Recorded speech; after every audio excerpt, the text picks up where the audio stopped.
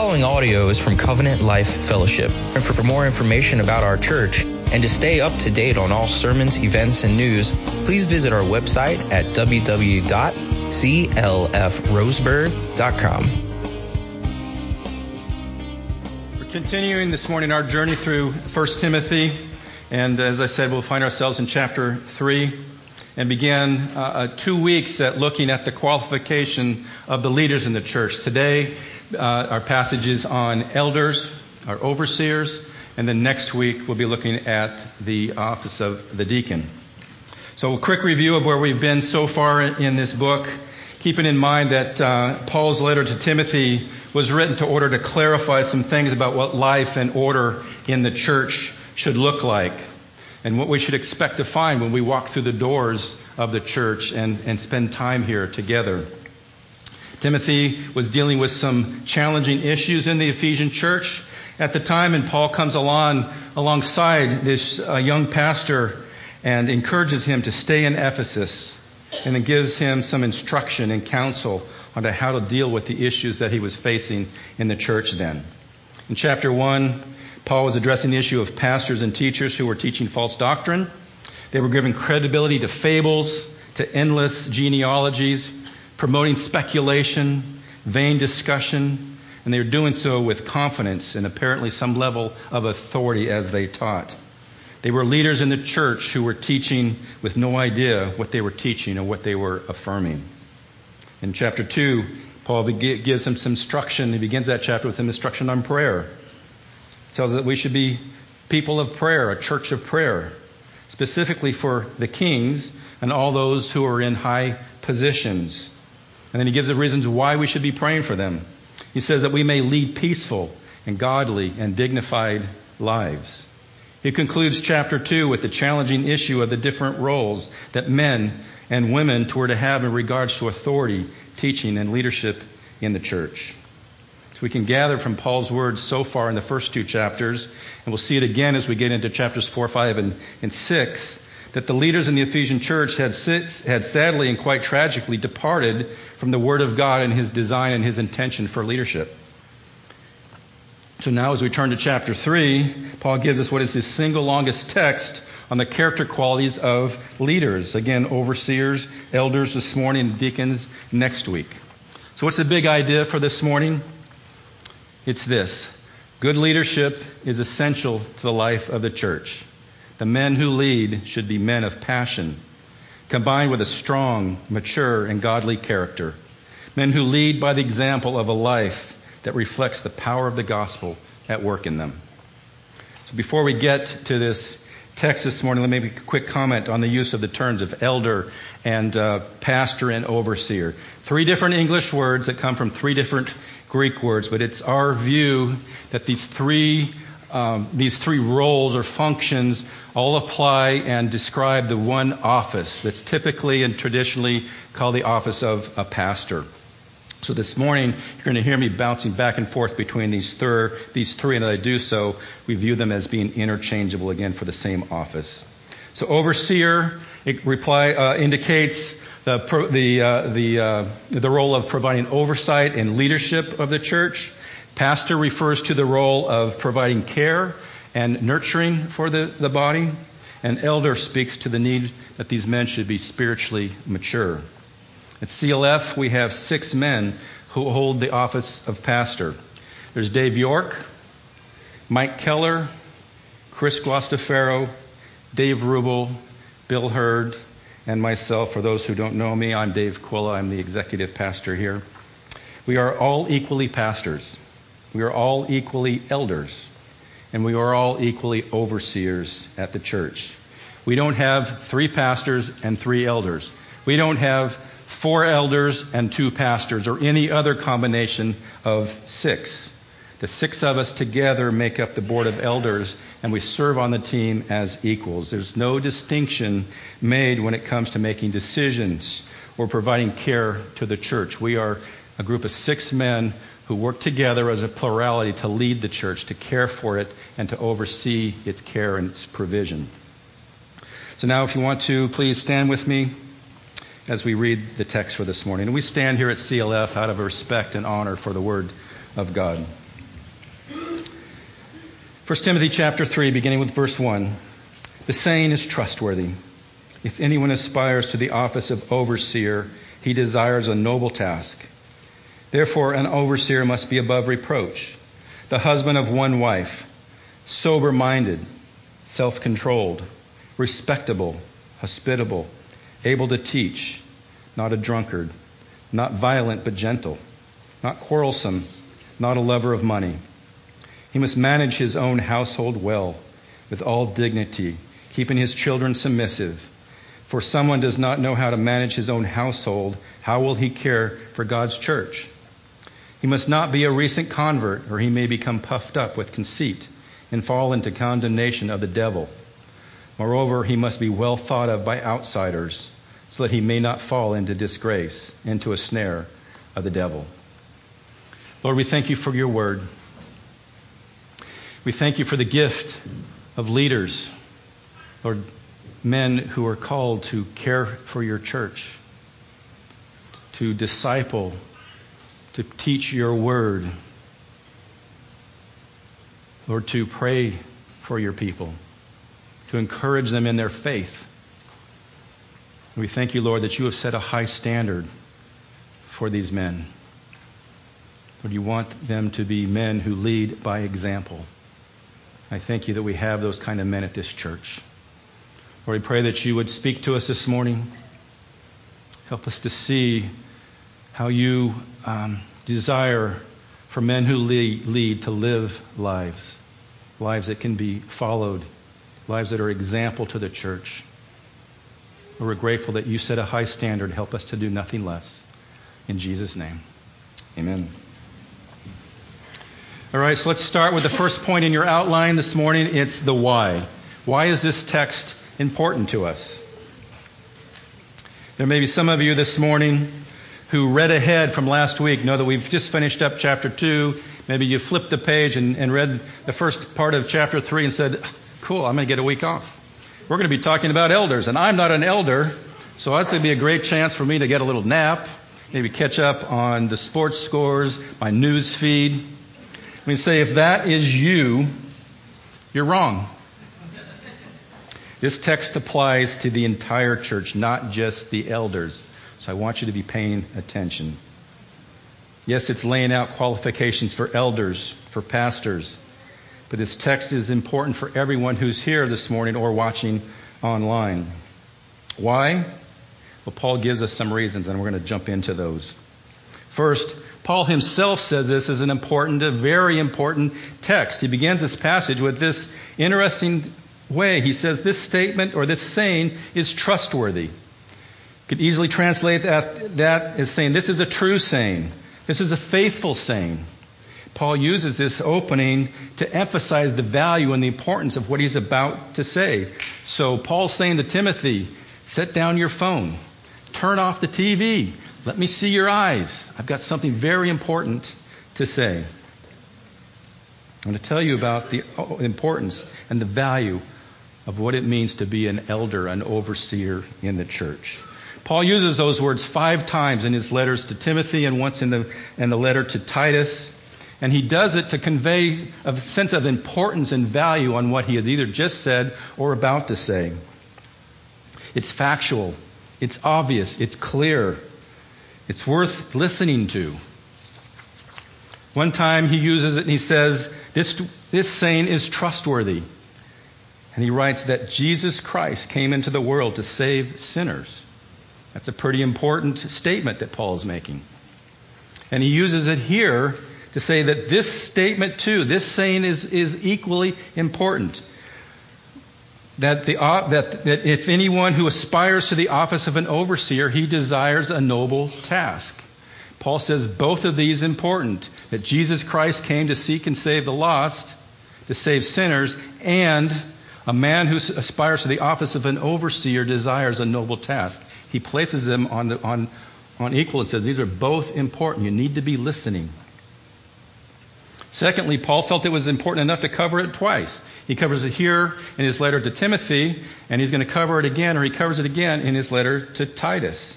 The church needed to understand what the qualifications that are expected of the men who will lead the church.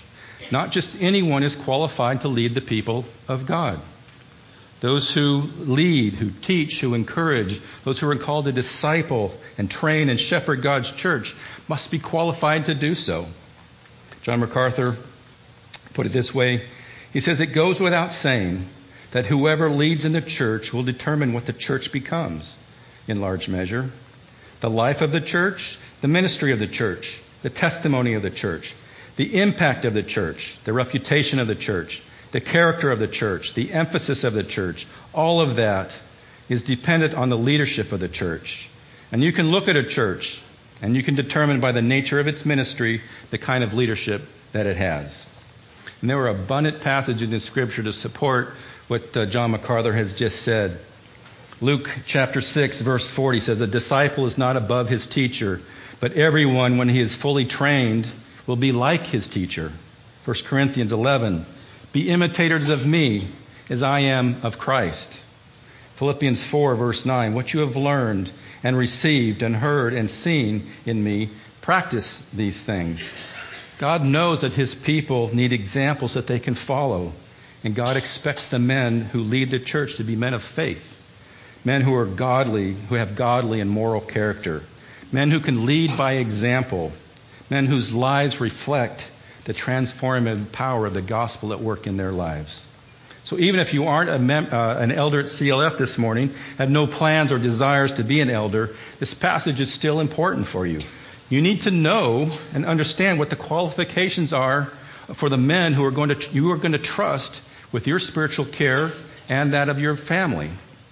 Does the character of the pastors of CLF match these qualifications?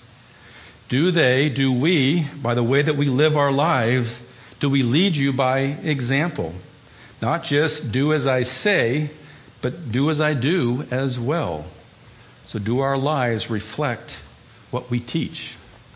If you're new at CLF and are considering becoming a member here, good question in your process of evaluating a church is this. Does the character of the pastors pass muster?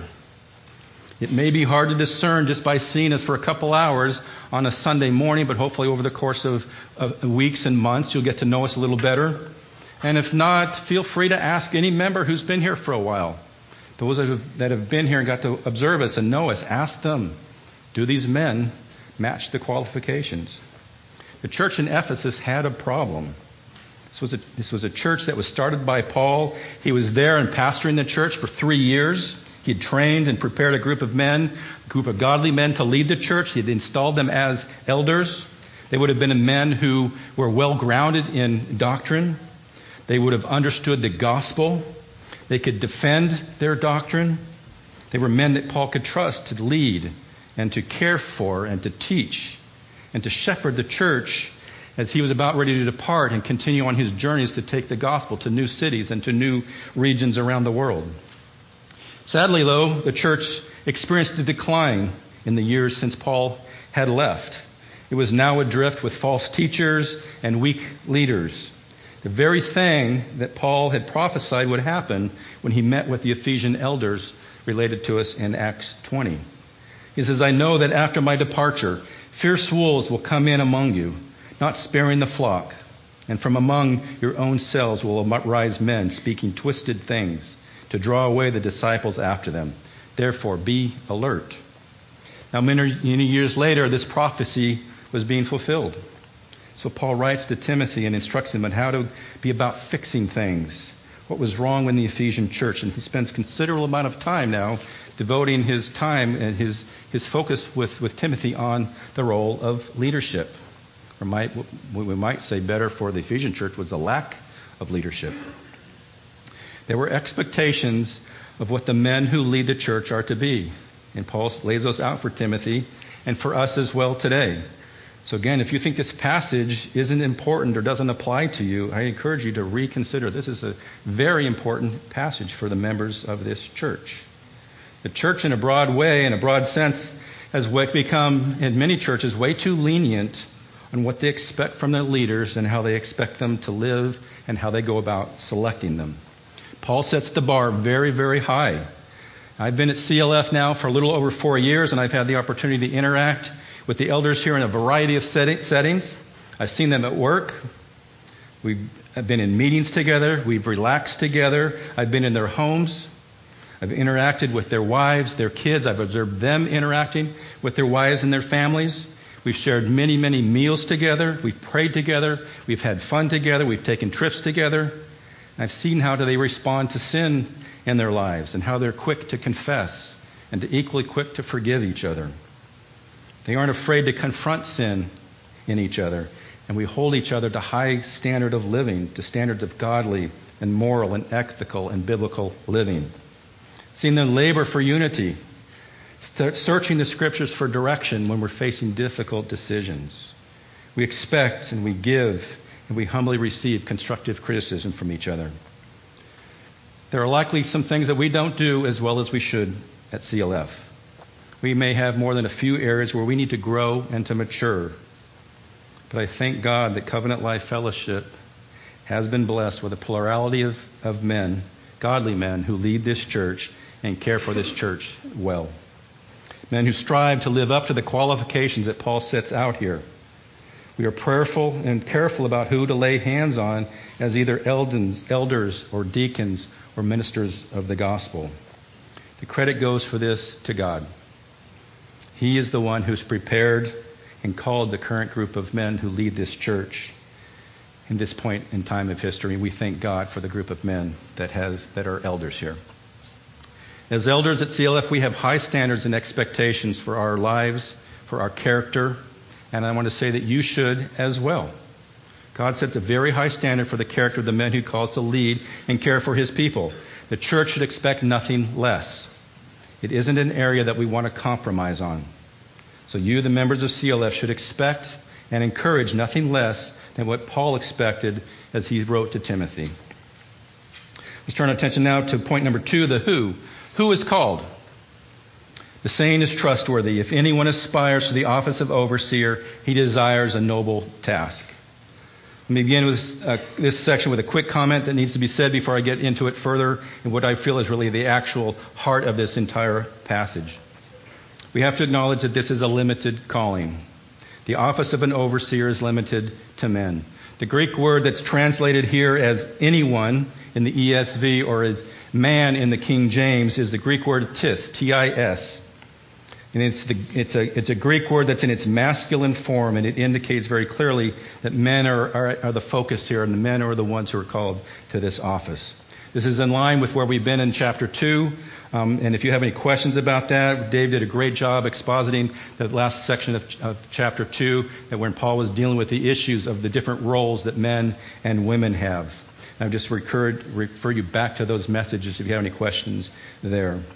As we get into the qualifications itself, it's a group of adjectives that again are in the Greek masculine form that Paul is using to describe the character qualities of the men who are to lead the church. So now I want to get to what I think is really the heart and the key of this entire passage. It's this. If anyone aspires to the office of an overseer, he desires a noble task. Common question that comes up from men considering being a pastor is this: how do I know if I'm called? And that's a good question to be asking. But Paul provides a very clear answer, a very objective answer, and he says this: do you aspire to the office? You need to focus on 2 words here. The first one is aspire, and the second one is desire. Aspire means to reach out for, or to stretch out in order to grab a hold of something. The term describes the external actions. Desire describes there's a passion, a passionate compulsion in a man's heart. The 2 words together work together to describe a man who will be actively pursuing ministry because of an inner compulsion, an inner desire. Peter describes elders as those who are eager to serve.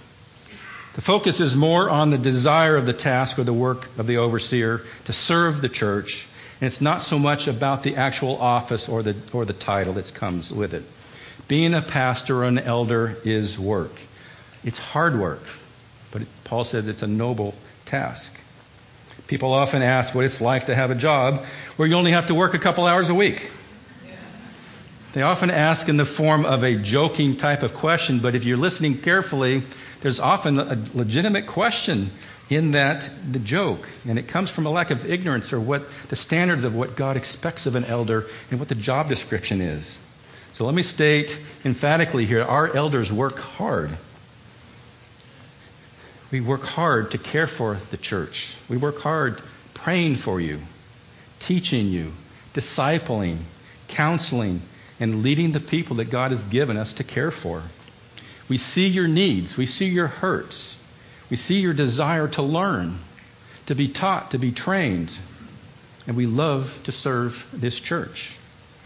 And pastors, let me just say, pastors don't really get a day off or a true vacation. The weight of caring for and loving and shepherding is nearly impossible to leave at the office. We can't just stop caring for the church, shepherding the church. You just can't turn that off at 5 p.m. The burden your pastors carry for you isn't something that can be turned on and off on a whim. I just came back from a vacation. I was gone for a couple of weeks. And I'll tell you, I got away and I got to have some good times, but I did not ever stop thinking about you. I was missing everyone. I was looking forward to coming back. It's just not possible for a pastor to forget about his congregation, to forget about his people on his day off. It's not like we get 24 hours. I'm just not thinking about them and we're not going to think about them. It doesn't work that way. So it's hard. It's hard work. Let me say it's incredibly rewarding work. There's nothing better than to be able to sit down and pray with someone, pray for them that the Lord would open their eyes to see their sin and then to see it happen, to see the Holy Spirit reveal that to them, to hear them repent, to agonize over their sin, to cry over their sin, to ask forgiveness for their sin. Then it's amazing to sit with a family, an individual who might be hurting or suffering, and to be able to point them to their God who's going to care for them and knows how to comfort them like no one else can. It's exciting to counsel with someone or a couple and watch when the Holy Spirit opens their eyes. It finally opens their eyes to what you've been talking about. And they see it and they begin to make tangible change in their lives. My heart sings when I see the Holy Spirit open someone's eyes to great truths of Scripture and finally understand what God has been speaking to them about. I rejoice when we gather here on Sunday mornings to worship, even when life is hard, when it's been difficult, when there are broken relationships, when we're dealing with loss, when we're dealing with hurt and pain and various hardships. But yet we come together to worship God for who He is. We set aside the cares of the world, the weight of the world, our troubles, and we gather together to worship God because He is worthy of being worshiped. So those two words, aspire and desire, are the essential components of the call to the office of an overseer. It's an inner desire to serve God and to care for His people, and the discipline to pursue it. Typically, when God calls us to something, including that office of an overseer, He gives us the heart for it and the discipline to go after it, to pursue it. It's not about the office. It's about the work of serving and caring for the people of God. Samuel Logan Brengel, who was one of the early leaders of the Salvation Army, summed it up this way. He said, "It's not won by promotion, but by many prayers and tears. It's attained by confession of sin and much heart-searching and humbling before God, by self-surrender, a courageous sacrifice of every idol, a bold, deathless, uncompromising, and uncomplaining of the cross, and by an eternal, unfaltering looking unto Jesus crucified. It's not gained by seeking great things for ourselves, but rather, like Paul, by counting those things that are gained to us as loss for Christ. That's a great price, but it must be unflinchingly paid by Him who would not be merely a nominal, but a real spiritual leader of men, a leader whose power is recognized and felt in heaven, on earth, and even in hell. Those who aspire and desire are motivated and driven to serve and actively pursue opportunities to use their gifts. Someone who thinks they are called to the office of an overseer or a pastor or elder, but isn't actively doing these things, the one who would be sitting on the sidelines, in a sense, has likely not been truly called to that office. This gets to the question of motivation. What motivates you to the office? Pastoring seems, again, like a cushy job. Spend a few hours reading, a bit of praying, an occasional lunch with someone, church for a few hours on Sunday. It sounds like a pretty easy job. I've already dealt with that. It's not. It's hard work. And incredibly rewarding work. Others are motivated by money. You know who they are. Many of them would be on TV. They have huge followings due to the nature of the message that they preach. They don't teach, though, about sin and repentance. No, following Christ is a means to wealth and health.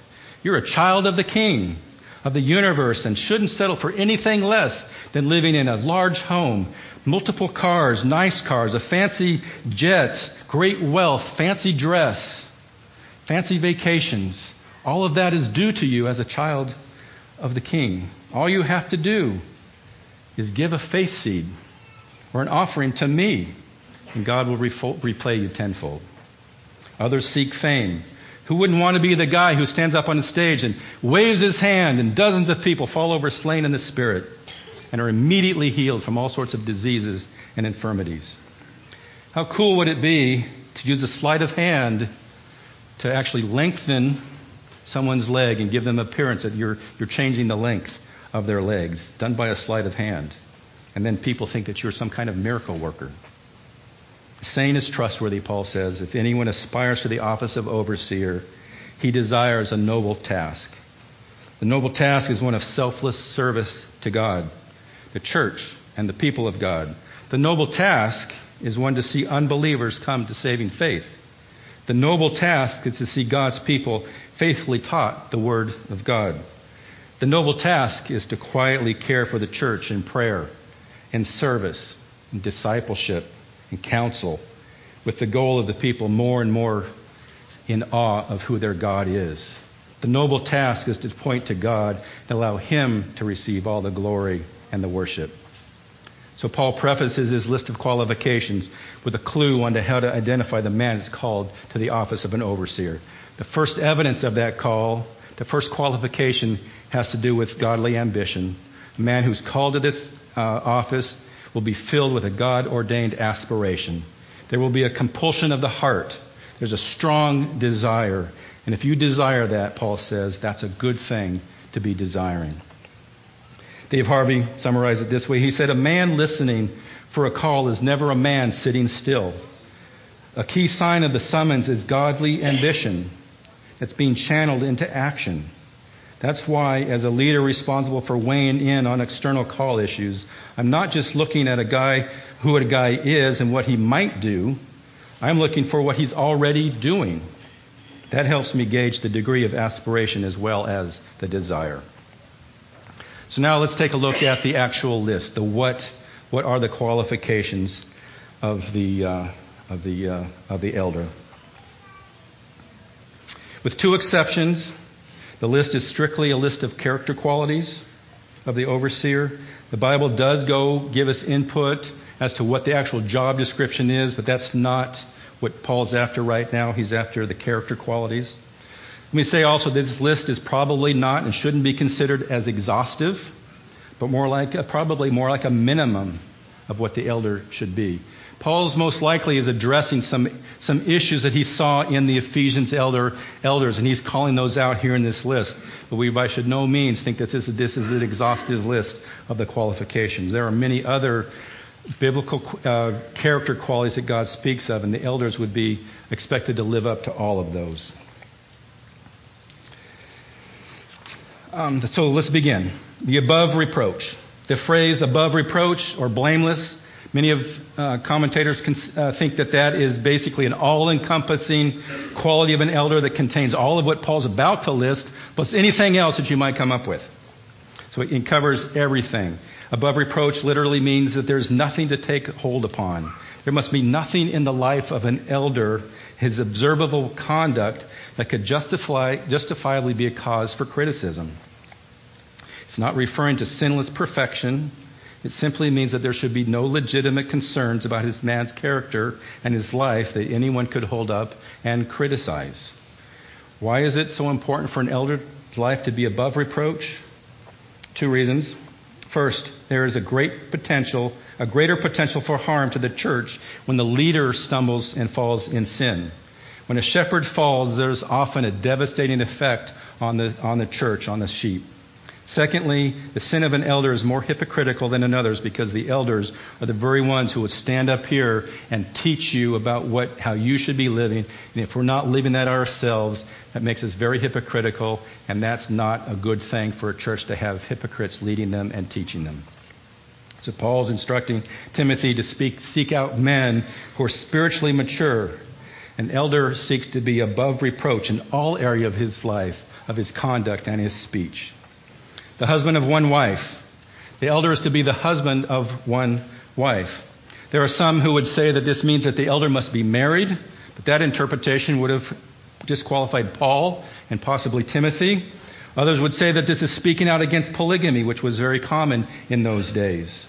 Still others would use this to disqualify a man whose wife has died and remarried or divorced and or remarried man. The phrase is literally translated a one-woman man. It means that if an elder is married, he's faithful to his wife. There's no other woman in his life, and he's completely faithful to her and her alone. If he's unmarried, he doesn't flirt. Neither of these are ladies' men. They don't flirt. We don't show any romantic or sexual interest in any other woman outside of our wife if we're married. The next three qualifications, sober-minded, self-control, and respectable, often are lumped together because they all deal in some way with a man's ability to judge and his ability to control his behavior. So sober-minded, the elder should be alert, watchful, vigilant, and able to think clearly. The elders will have the inner strength to refrain from any kind of excess that will dull our alertness. An elder won't tolerate excesses in any area that could diminish our spiritual discernment. Elders will use wisdom and care in their eating, in their drinking, in their rest, in their sleep, in their entertainment, in our exercise, and in our relationships. An elder must be clear-headed in order to discern God's will for our lives and for the lives of those that we oversee. Self-controlled. An elder will have a serious attitude and earnestness about his work. He knows the importance of his work and doesn't make a mockery of the job. Doesn't make a mockery of the gospel and the word that we preach. We don't let our behavior make a mockery of that.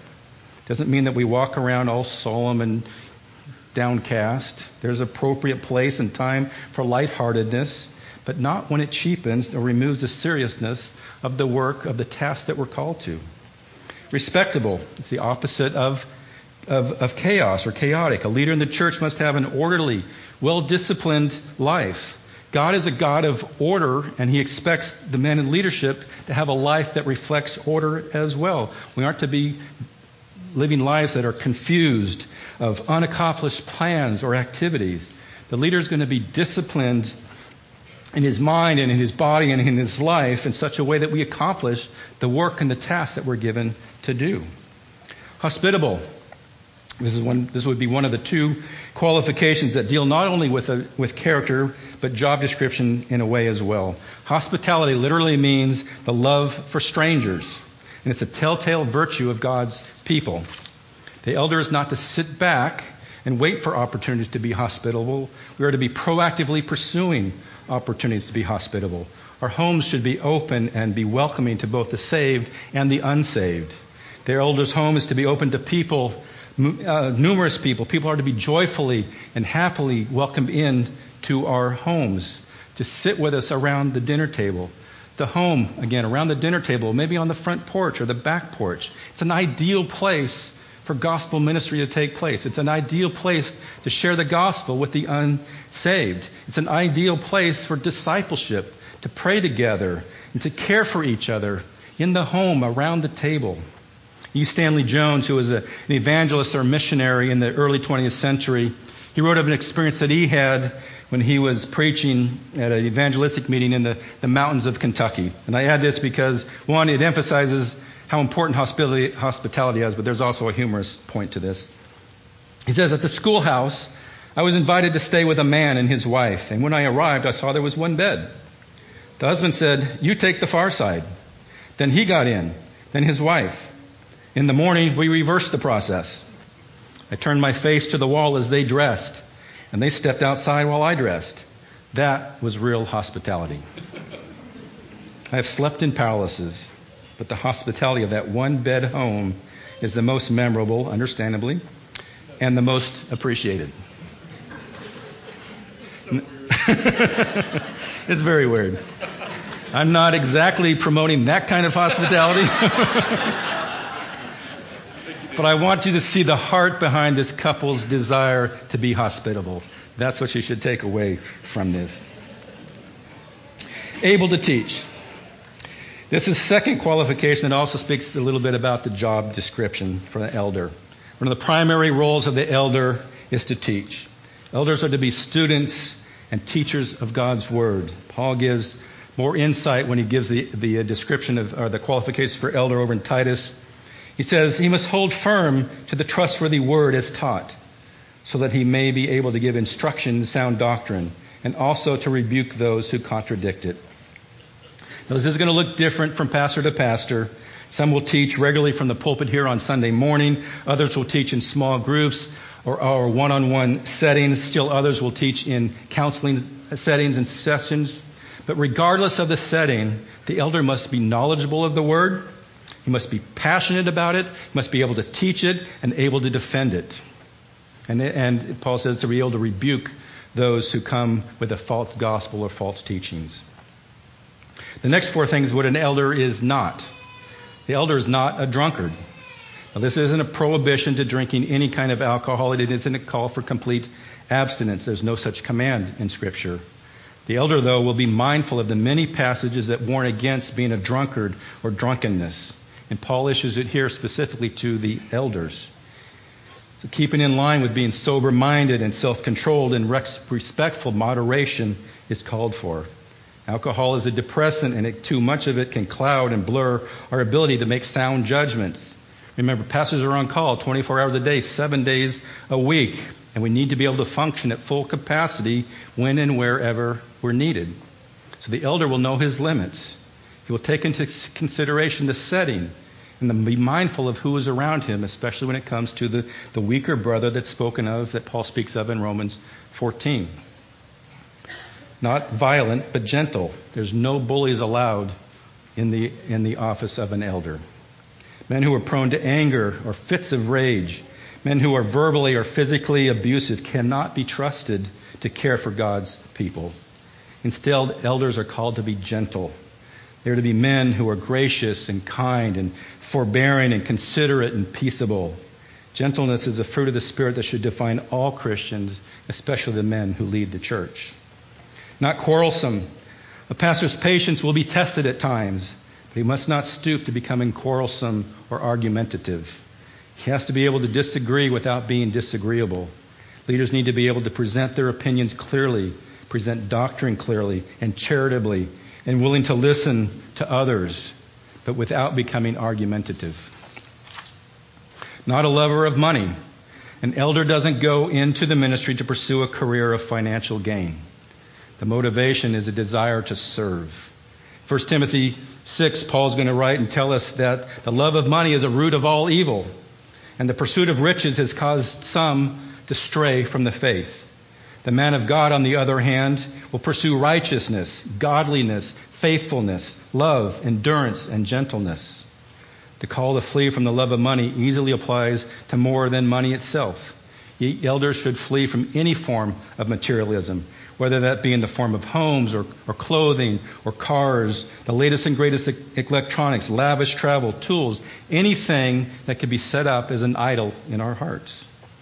Don't forget, for we brought nothing into the world, and we can take nothing out of it. For if we have food and clothing, we should be content. The elder will be one who is content in plenty or in need. Materialism then will not distract us from the task that we're called to. Elders will work hard, and at the end of the day, we trust God to meet our needs. Greedy men are constantly thinking about what they lack. A content man lacks nothing. He must manage his own household well. Why? For if someone does not know how to manage his own household, how will he care for God's church? A man who faithfully cares for his home will be faithful to care for the church. What's included here? Well, Paul explicitly talks about children. His children must be obedient, respectful, submissive. One comment would be here that this text does not require that the elders' children be believers. That's not what Paul is saying or try to get at. Any Christian father should be teaching his children the ways of the Lord, encouraging them to repent and confess their sin, sharing the gospel with them from an early age. Times of discipline and correction are wonderful opportunities for us to show our children their need for a Savior. The father should be pointing them to trust God when they're fearful or anxious, teaching them to be thankful for all the blessings that they have from the Lord. But at the end of the day, their salvation, being given the faith to believe, is a sovereign act between God and that child alone. It isn't unreasonable, though, for a child who's still living at home, whether they're a believer or an unbeliever, to be taught how to be respectful and obedient and submissive. It also will include faithfulness in finances. Our bills are paid on time. We're careful to stay out of debt. The family budget reflects order, generosity, and the appropriate amount of savings and planning for the future. His wife and his children are taught the Word of God. The home is kept in order and well maintained. Elders, leaders in the church must prioritize their families. Men who neglect their families are disqualified from ministry. Our priority has to be our families. An elder is a good steward of what God has given him. This is done with all dignity, Paul says. Our homes and its operation should be a model for others in the church. If you want to know how well a man will lead the church and care for the church and manage the church, go spend some time in his home. He must not be a recent convert. Why? Because a recent convert may become puffed up with conceit and fall into the condemnation of the devil. Here Paul is getting at Christian maturity. An elder will be a man with experience, wisdom, and understanding. The point here isn't necessarily about age only. A recent convert could be a young man. A recent convert could be an older man. Paul says to be looking for men who are mature in the faith. Spiritual age and maturity is more important than physical age. If age itself was a criteria, it was likely that Timothy could have been disqualified. He was probably in his early to mid-30s. The danger that a young convert faces in being promoted prematurely is pride. And being proud is a target of Satan. Pride is always a temptation for those who are in leadership. But a spiritually mature man has learned how to deal with that. He's learned how to deal with this temptation through years of fellowship, communion with God, and likely has been disciplined and chastised by God numerous times in the area of his pride, and he's learned to humble himself through that. We've learned often through experience and hard knocks and discipline how to trust God and recognize that anything that comes through us is not of our own skills, not of our own abilities, but it's a gift from God working through us. He must be well thought of outsiders. Why? So that he may not fall into disgrace, into a snare of the devil. Paul here is referring to a man's reputation with the people outside the church, the non-believers. The world is watching Christians, especially the leaders. The elder is to have a good, godly witness to those who are not believers. Those who look to bring down and disgrace an elder should find no basis for that in our character, whether it be our integrity, our honesty, our work ethic, and so forth. Let their accusations, and they will accuse, but let their accusations be entirely based on our biblical values, our belief system, and our doctrines. John Chrysostom, the Bishop of Constantinople, had this observation. He says, although Paul and the other apostles were often persecuted, they were never brought up on moral charges. Quite the opposite. They were slandered as deceivers and impostors on account of their preaching, and this because they could not attack their moral character or lives. For why did not one say of the apostles that they were fornicators, unclean, or covetous persons? That they were deceivers, which relates to their preaching only. Must it not be that their lives were irreproachable? So the life of the elder should not be the issue. It should be the message of the gospel that the world takes issue with. Men who teach, who proclaim and encourage godliness in the church, but live a life of immorality, dishonesty, drunkenness, along with those who would lie and cheat and deceive during the week, simply open the door for the devil's accusation. And in doing so, they bring dishonor to the testimony of the gospel, the testimony of the church. Let me wrap up now with a couple of application points. First of all, let me just say that everyone here should be examining their lives in light of this list that Paul has just given us. Keep in mind that God instructs the church to be like its leaders, to imitate and to follow their example. The elders are explicitly called to exemplify and live out before you lives that reflect these traits. But it's a mistake to think that as a believer that God holds you to some kind of different standard. Should only the elders not be drunkards? Should only the elders be self-controlled or respectable and hospitable? Are elders alone called to be faithful to their wives? Shouldn't all followers of Christ avoid materialism and pursue gentleness? And would it be acceptable for any Christian man to not run his house in a well-organized manner, paying his bills on time, have children who are disrespectful, not obedient, and not submissive? We are all called to live in some way this kind of life, to have that kind of quality, character qualities. And finally, let me say to any men who might be wondering if they're called to this office or overseer. Let me state first, chances are that the elders have already noticed you. A man who truly aspires and desires, who's truly called to the office of an overseer, will be or should be doing to some degree that work already on their own. If you're truly called, if there's that inner passion, how could you not be doing it? But if you're wondering, I'd encourage you to come and talk to one of the elders. We would love to sit down with you and engage in a conversation with you and explore that together. We'd be happy to help you in discerning your motivation. Be happy to help you in your character evaluation and give you some direction in your studies and help you to find places to prepare and to begin to put those gifts to work. So if that's you, encourage you, come visit with one of us. We'd love to sit with you and pursue that and think that through together and pray through that together. All right, let's pray. Lord, we are grateful for your word. Again, we are grateful that you have called men to lead your church. And Lord, you have made it clear that they are to live to a high standard. And Lord, I pray for the elders that we would all pursue that eagerly. And that we would not settle for anything less. I pray that the people of this church as well would want to live lives that reflect these character qualities. Lord, these are not just elder qualities. Yes, elders are explicitly called to it.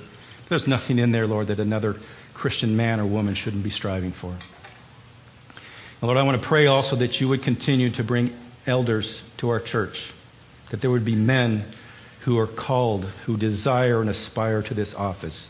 Lord, you are growing our church. You're bringing more and more people here. We need more who can help with the care, with the shepherding, with the discipleship, with the counseling. Lord, we want to be a church that cares for people and cares for them well. So we pray that you would as you keep adding to our numbers, that you would bring more men who can be elders, who can be deacons, and share the burden of caring for your people. In Jesus' name, amen. All right. This sermon has been proudly given in response to cherishing the gospel of Jesus Christ. Be sure to check out our YouTube channel and subscribe to watch all our sermons online. For more information about Covenant Life Fellowship, visit us on the web at www.clfroseburg.com.